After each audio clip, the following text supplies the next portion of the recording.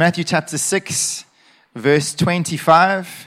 Matthew chapter 6, verse 25. We're going to be taking these last 2 weeks that I have with you to finish up our series in Christ I Am, and Joe will kick off the Lord's Prayer after that. I was hoping to try and tackle this sermon in one part, but it's just simply not going to happen. And there's been lots to celebrate this Sunday, so we are going to take our time to talk about something really wonderful, but something very applicable to, I think, every Christian's life, but not only every Christian, to every human being at this time of history in our world. And today's title is called, In Christ, I Am at Peace. I didn't know really that this week and all that's happened in our news would be happening, and I find it fascinating. And even in preparing this, it seems to be the third Sunday in a row God seems to be saying a similar thing. And so it's important for us to listen, to hear. I sense God's grace moving towards us as His people, not only comforting us, but restoring a real sense of confidence. And Vickers' word, I feel, is spot on for this morning. So let's read together from Matthew chapter 6, verse 25. Therefore, I tell you, do not be anxious about your life, what you will eat or what you will drink, nor about your body, what you will put on. Is not life more than food, and the body more than clothing? Look at the birds of the air. They neither sow nor reap nor gather into barns, and yet your heavenly Father feeds them. Are you not of more value than they? And which of you, by being anxious, can add a single hour to his span of life? And why are you anxious about clothing? Consider the lilies of the field, how they grow. They neither toil nor spin. Yet I tell you, even Solomon in all his glory was not arrayed like one of these.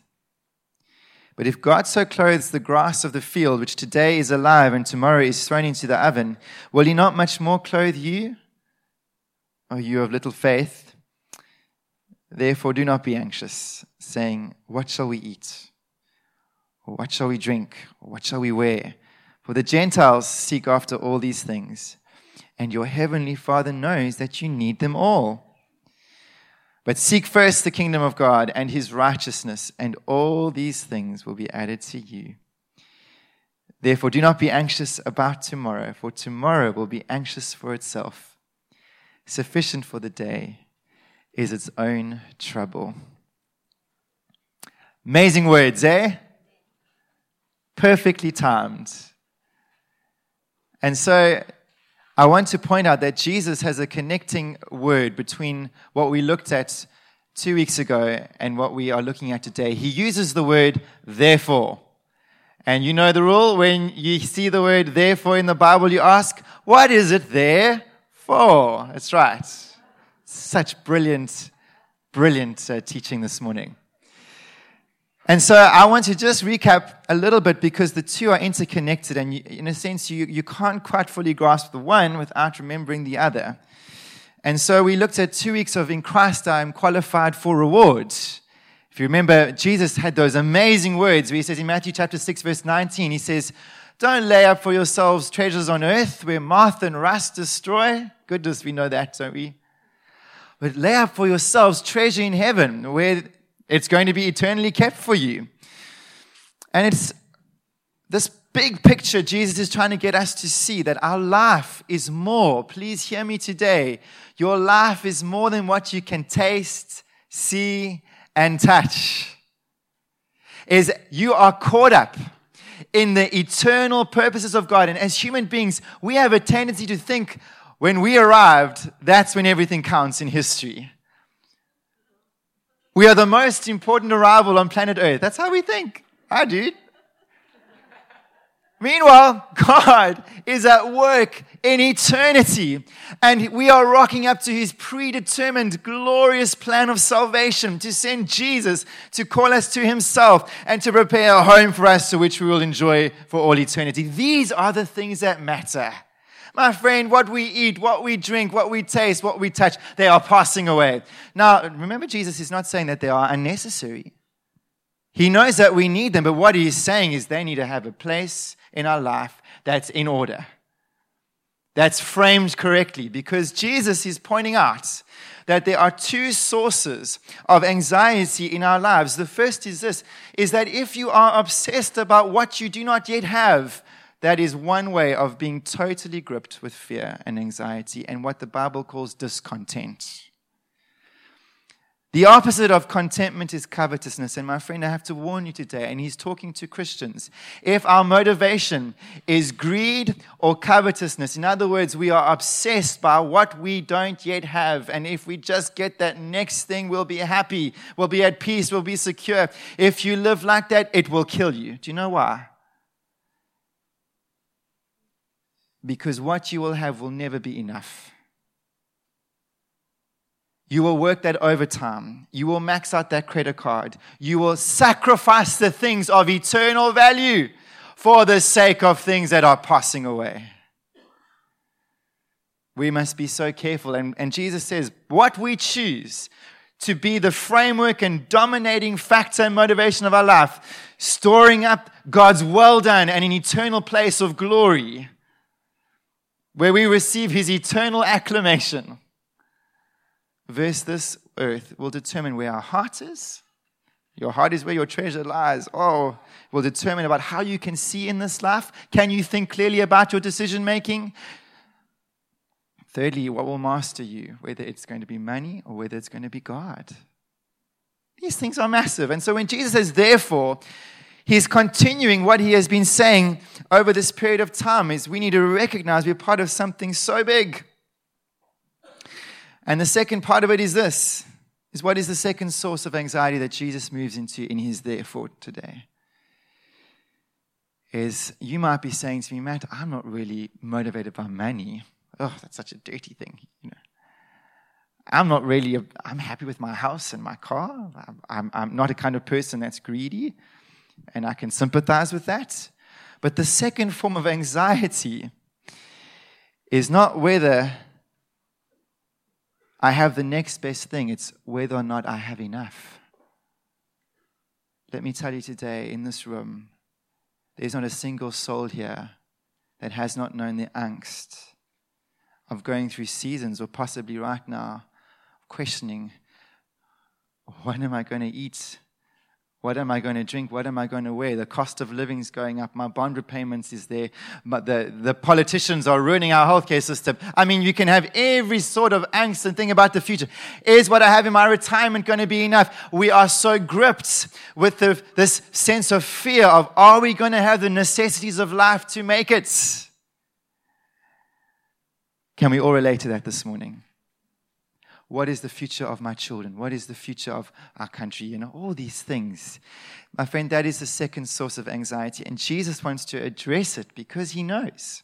He knows, as we will see, that this worrisome, burdensome, being full of care, this weighing down, it is so damaging to our faith.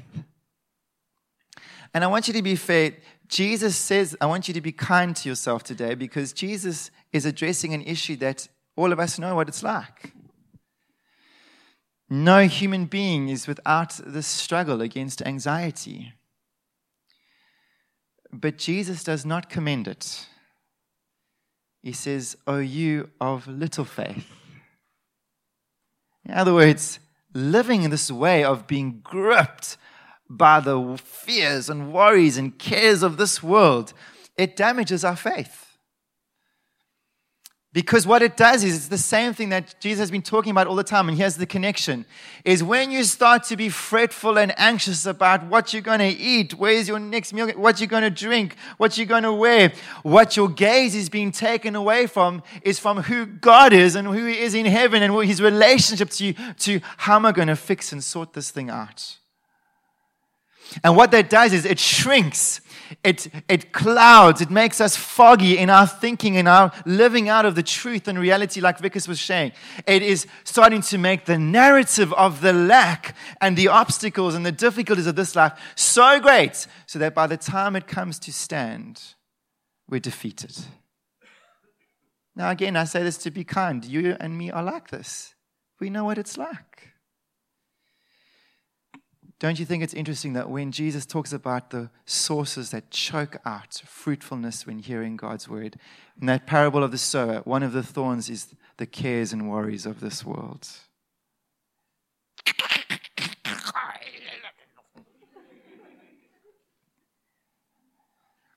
What about Mary and Martha? Isn't that a beautiful story? There's Martha, so worried and upset about everything.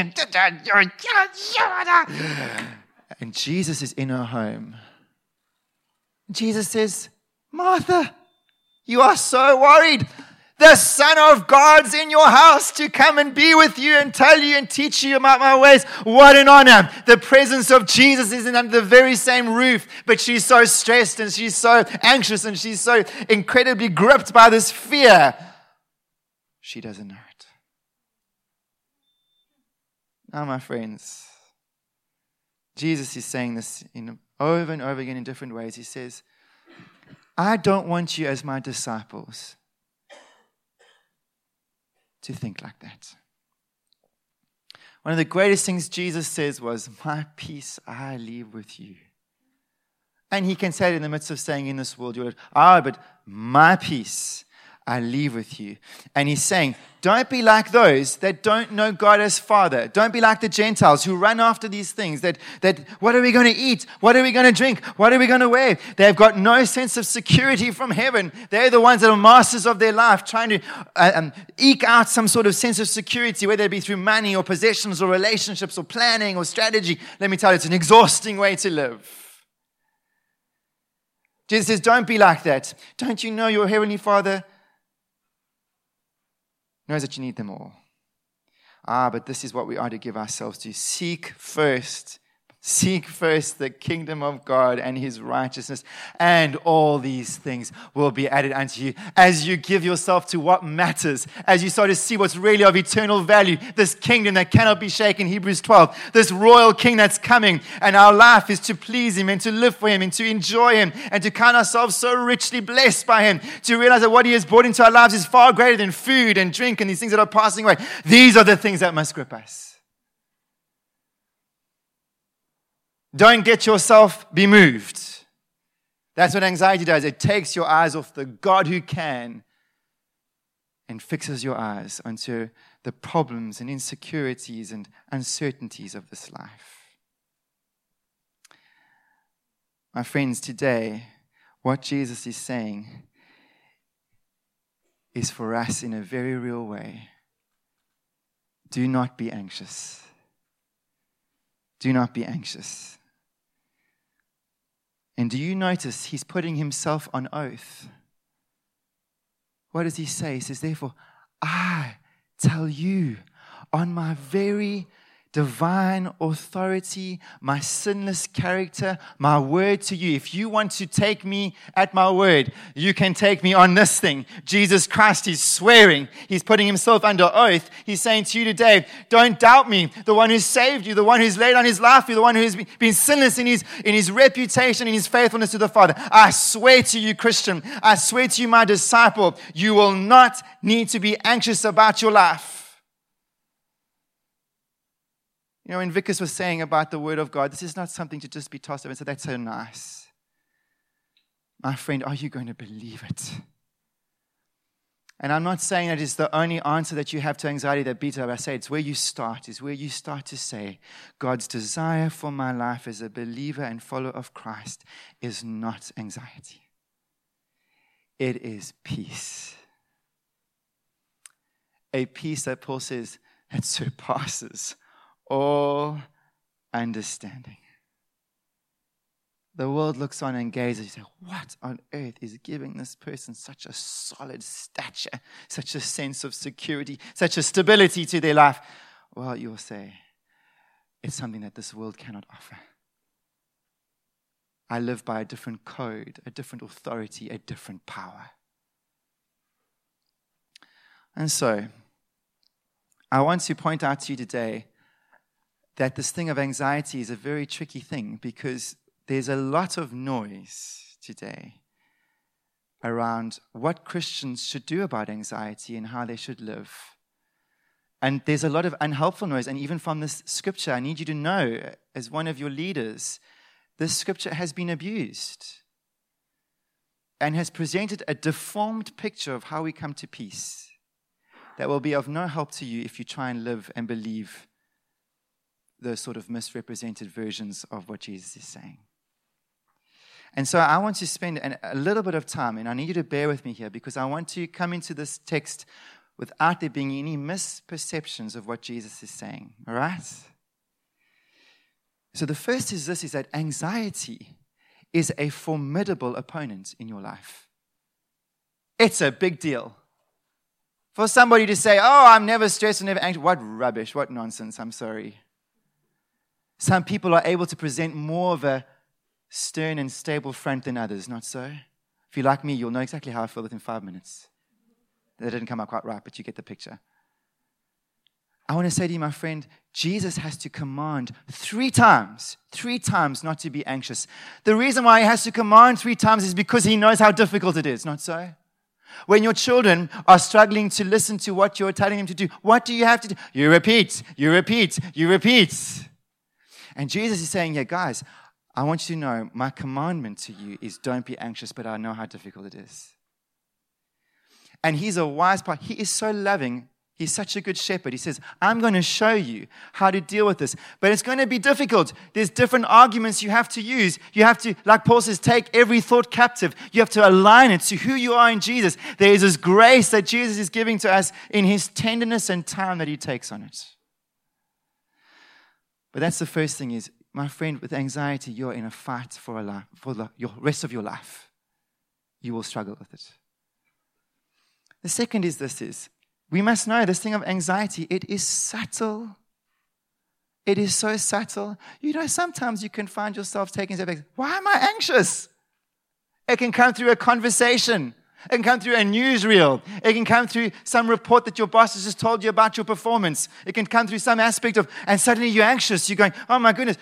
And when you think that you've solved one problem, don't you find another one just crops up? It is fascinating. I said to Marina, I think I'm one of the hardest people to please on planet Earth, because when God answers one prayer, I've got 5 more to say to him. Listen here, you haven't done this. Don't you see I'm stressed? Don't we know that so well? The third is this about anxiety that we must be very careful and aware of today, is that this thing about living with anxiety or tackling anxiety, it's not simplistic.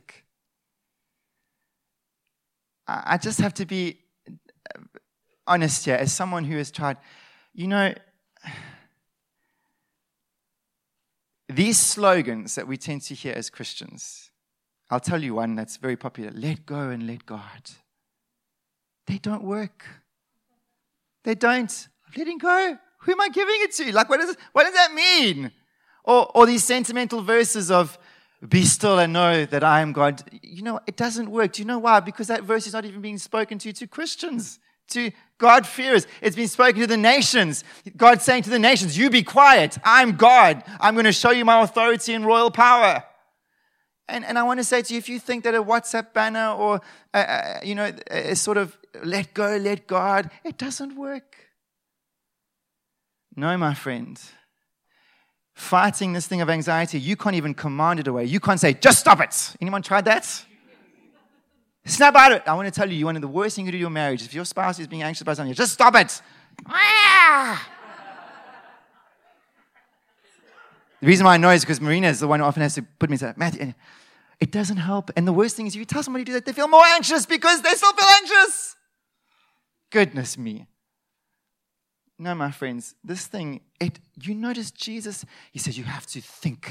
You have to look at the facts. You have to know the truth. You have to apply it. Like Vicar says, you have to take out that sword of truth. You have to learn how to apply what you know to be true in the sight of God. But more than this, I want to say to you, tackling anxiety is not denial. You know, some Christians can live like this. When you spend time with them, do you live on the same planet? Do you watch the same news channels? Everything is just happy all the day. I tell you today, my friends, and we can bury our heads so far in the ground and think that's how we run from anxiety.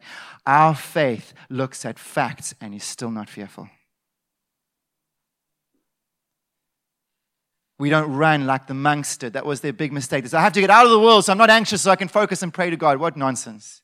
Jesus says, don't worry about tomorrow. Do you know why? Because sufficient for the day is its own trouble. What a silly thing to do is, you're in the thick of it. You have to face life. You've got people that you've got conflicts and emails and bills to pay. You've got children that are driving you crazy. You've got a spouse that's less than perfect. And then you see that you're less than perfect in your own response to the spouse. I mean, life is just full of trouble. Economic pressure, this thing of escapism and running away from the reality of life, what foolishness. Jesus says here, don't you know you're going to have to live in the world, but I'm going to show you how. And I'm going to show you how to overcome it. What about this? Tackling anxiety, and I don't mean to be unfair, but there is a stream, and I come from the stream, so I just wanted you to hear that, is that when tackling anxiety, there can be such a super spiritual approach. What do I mean by that? Is you get the kind of Christian who reads this verse and uses it as justification for never holding down a regular job. Never quite taking responsibility for their life.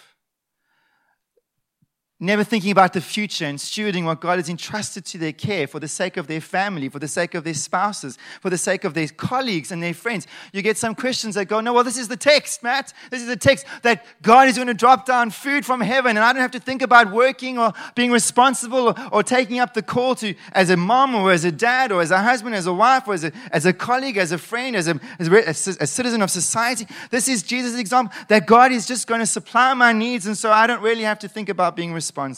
No, my friends, the very first example that Jesus uses, he says, look at the birds of the air. They neither sow nor reap nor gather into barns, but your heavenly Father feeds them. Have you ever seen how hard a bird works?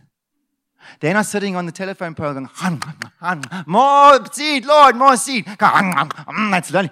They are out there. I mean, they're exhausting. They're pecking the ground and they find the worm and they find the seed. God is supplying it all, but is it coming with a passivity? Even manna, I want to point out to you today. It was profound when I read it in the book of of Exodus. This manna comes down from heaven. They had to beat it. They had to mash it. They had to boil it. What a lot of work to do with something that's given to us freely. I also want to point out something else here. Do you know that manna was only meant for a season? The second that they got to God's purpose in the promised land, that manna was going to stop. They would have to plant, they would have to sow, they'd have to water, and they would have to reap, and they'd have to develop a responsible lifestyle of stewardship of what God had given them. But I tell you what, it's a glorious thing. Are there moments and seasons when God supernaturally comes through? Amen and yes. They are the wonderful things that I treasure in my life. But I tell you what, if you think that is the lifestyle of the way God calls you to live, my friend, you are forsaking your Christian responsibility, not only to your faith, but to the ones you love.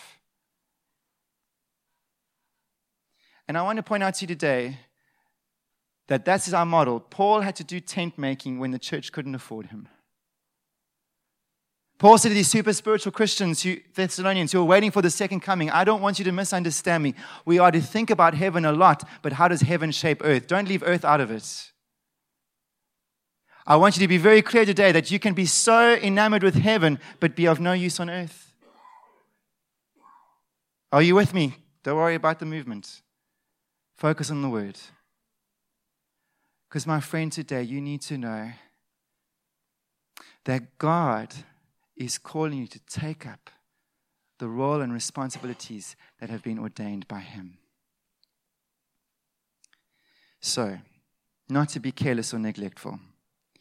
But the other thing I want to point out to you today, which is important, and I don't want you to misunderstand Jesus, in that Jesus is not talking about every kind of anxiety here. So I don't really understand that.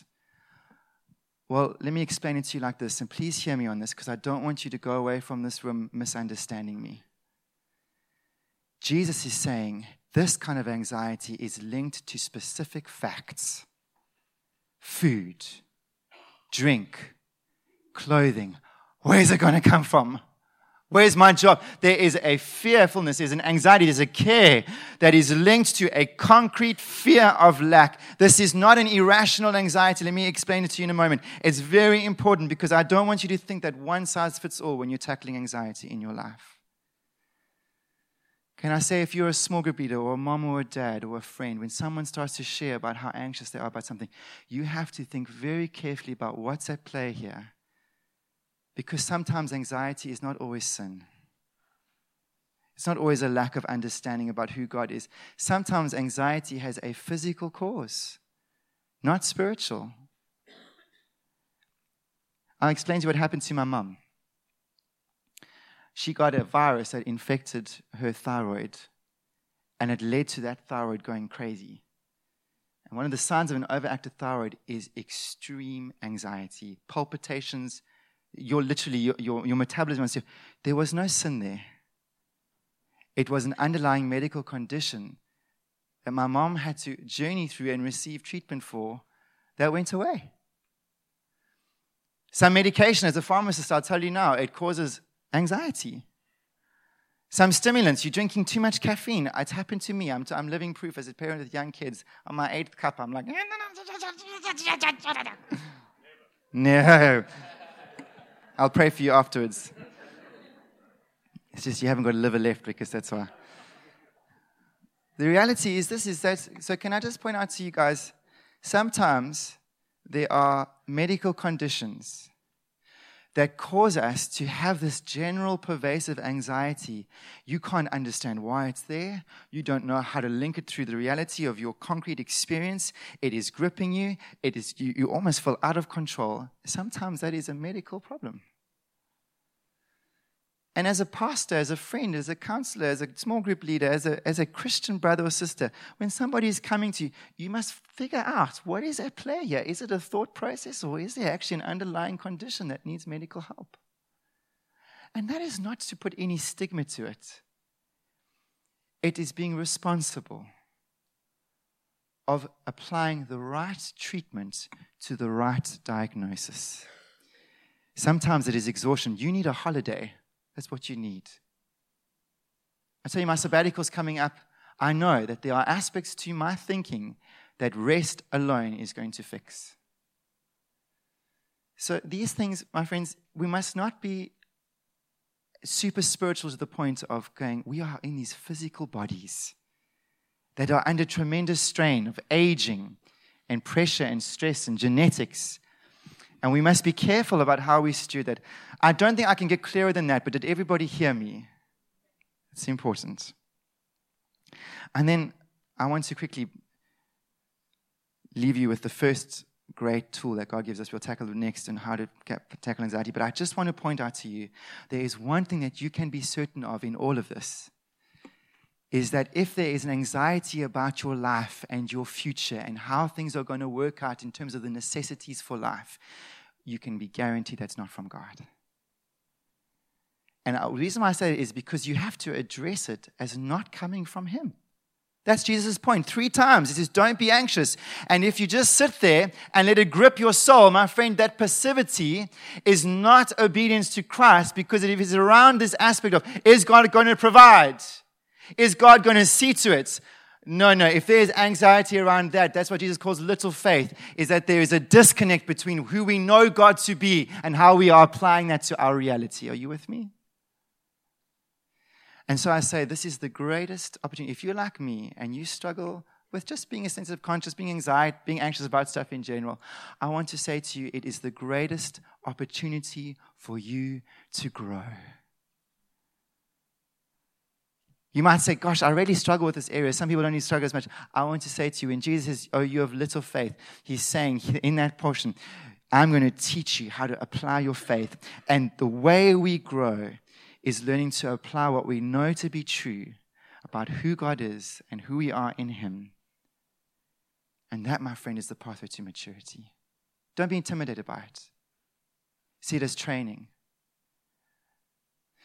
And so what I want to leave you with today is Jesus' first masterclass argument, reasoning, gripping us to say, why should we not be anxious about our lives in this world? And it comes up here. Marius, want to pop up the last slide for me? It says here, therefore I tell you, do not be anxious about your life, what you will eat or what you will drink, nor about your body, what you will put on. There it is. There's his first argument. Is not life more than food? and the body more than clothing. What is Jesus saying here? He says, you have to start by coming at anxiety, not with the details. And that's what we do. How am I going to fix this? How am I going to do this? How am I going to save? I'm just going to have a game plan. And once I know I'm going to do it, I'm going to have peace. He doesn't even start how God is going to provide. He starts with saying there are certain objective facts that you build your life on. And the first fact is this: don't you know the great thing is that God has given you life? That you did not choose the day of your birth, nor even it was a random sexual act that produced this conception. You might think that you are a mistake, my friend. You are not. God ordained that your life would be miraculously produced through your mom's womb. Let that sink in just a moment. You start big. You understand that this God summoned you into this universe. He summoned your eternal soul. He says, by my will, you exist. And then he says, well, how silly it is then to say, if God could give you this miracle of life, that he's going to forget to feed you? Let's just think about that for a moment. It's like saying, Howie, beautifully made. There he is. Give you life. Thank you. Beautifully made. And Howie drops dead and God says from him, oops, I forgot to feed him. What is broccoli and well, my little girl doesn't live off that anyway. What is yogurts and Provitas and these things that sustain life? Really, when God has deposited an eternal soul, He has even chosen you in your mom's womb. He put you together perfectly. This body, it's much more than clothing. It is a marvel to science. The way that you think, the color of your hair, the way that you have all these opportunities of being able to live in this body. He says, don't you think if God did such a wonderful work, is He going to forget to clothe you? Oops, drop dead from the cold. Oh dear. No, my friends, the way that you start to see, well, this is little faith to think like this, is to start to know your life has been handmade by the God of heaven. What a joy. And to know further than that, can I put it in different terms, is to know that your life came into this world with purpose. The greatest lie is to think that you're just a random act of sex. The greatest lie is to think some random atoms came together in the universe and forged this complex, incredibly designed, perfectly timed human life.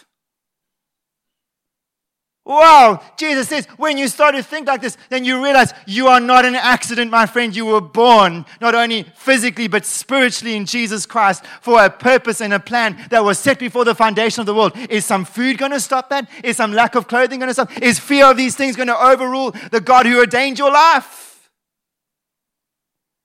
How can it be? How can it be? It's impossible. Why could Paul say we are more than conquerors in Christ Jesus? We can face nakedness, famine, sword, these things that threaten the very existence of our life. And we look at them and we say, we will not be anxious. Do you know why he said it? Because God will not let one day of your life be robbed. Every single day of your life, it is written in the book. You might be fearing cancer. You might be going through some disease. Am I going to make it? I'm praying. Is there going to be some healing? I want to tell you, I will guarantee you one thing. That until you have done what God has called you into this world to do, you will not be robbed of a single day. You look at our governments and whatever else, the world is in such a mess. It's always been like this. Let me tell you, we live in much better times and happier times than we were 2,000 years ago. But I want to point out this, is don't you know, the very fact that there's a church, the very fact that you are alive today, worshiping in this place, is because God has an intention and a purpose and plan, and we are grafted into that. And your life is not an accident or mistake. I don't care what your parents said to you. I don't know how many hurtful things they said. I don't even care if you're an orphan. You never knew your parents. I tell you, one is your guardian, your Father in heaven, that in Christ saying to you, I made you, I formed you, and I fashioned you for me. And until I'm done with that purpose, no one's going to touch you. Isn't it amazing? There's Jesus. There he is. He's wanting to be, I think it's his own town in Nazareth. They're wanting to cast him off a cliff. Jesus just walks through the crowds. It's not his time.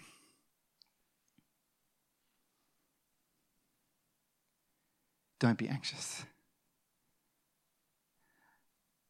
God who started a good work in you will bring it to completion. Don't be anxious. Paul might say there might be times, Timothy, where you and I have to be content with just food and clothing. No house, no pension, no guarantee of it. But there might be times where God is saying, you need to be content. But don't you worry. Don't you worry. No matter what the season of the soul, no matter what the season of circumstance brings into your life, you have been birthed with a purpose. And for God not to feed you and clothe you and to give you drink and to give you the health you need to achieve it would be a violation of his commitment to you as your Father. Doesn't the Father in heaven take responsibility for his children? Absolutely. Doesn't the Father in heaven intricately involved in their birthing process, in the whole process of bringing them to adult maturity? God is saying to you today, don't you worry about it. If I've got work for you to do, I'm going to give you the needs to do it. Don't be anxious. My friend, that's how you start to tackle this anxiety. God has not given you any answers of how he's going to do it, but he's guaranteeing you this. Fix your eyes on him. That's your source of confidence. The one who made you is able to sustain you. And not a hair on your head is going to be touched outside of his sovereign hand and plan for your life. What a way to live.